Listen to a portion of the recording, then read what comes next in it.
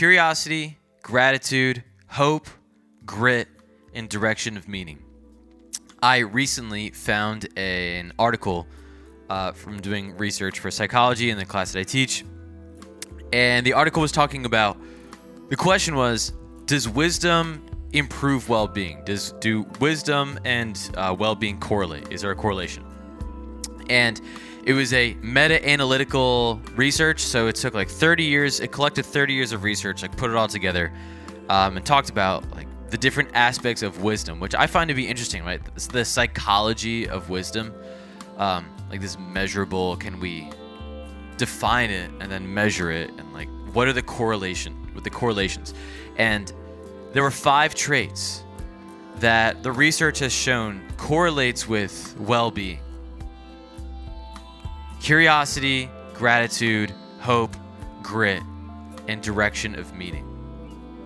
So this is not like a take a pill and then you will feel better, but this is, can you analyze your own self and like ask yourself, like, okay, if the study shows, 30 years of research shows that practicing these 5 traits will likely improve your well-being,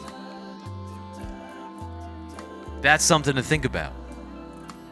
Like, if you want to try to have overall happiness, and again, this is not like a take a pill and feel good. This is focus on your mindsets. Curiosity. Are you interested in things?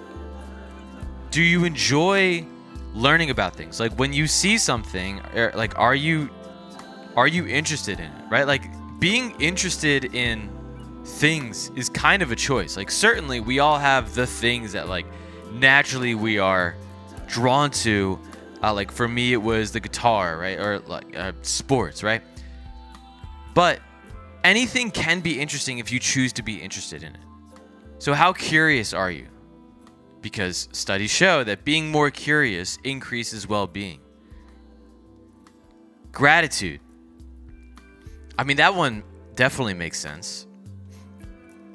But do you take time and recognize the things that you have, the things that you need that you have, and then have gratitude for the moments, gratitude for that in general?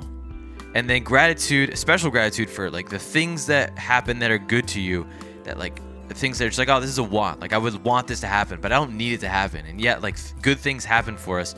And it's so easy to focus on things that we don't have. But like the point is really to think about all these 5 points is how am I doing it? How are you doing in this? And how can we do better? So taking time to recognize the things that are good. And that's even to walk downstairs and open up a fridge, like gratitude for that. Truly. Especially if you study history or look around the world. Hope. Is the glass half full for you? Do you believe that things can be better? Do you have hope? As opposed to a pessimistic perspective, like, it's just going to go downhill. Like, can you practice improving your mindset to try to be more hopeful? That's not like being ignorant, but being hopeful. The perspective is like, oh, well, like, it could be good. It could get better. It's even like growth mindset. Grit and resilience. Do you falter when things get difficult, or you experience an obstacle, or are you more driven to, and that almost goes with hope. Are you mentally tough? Or do little things bring you down? And the last one was direction of meaning, essentially. It does not mean that you have found your purpose and you have found your meaning, but you are at least working towards your meaning. So that doesn't mean that you have found your purpose, but you're seeking it out. Those are 5 traits that 30 years of research and studies show that those are the 5 traits that correlate with well-being and being happy, which is something to think about.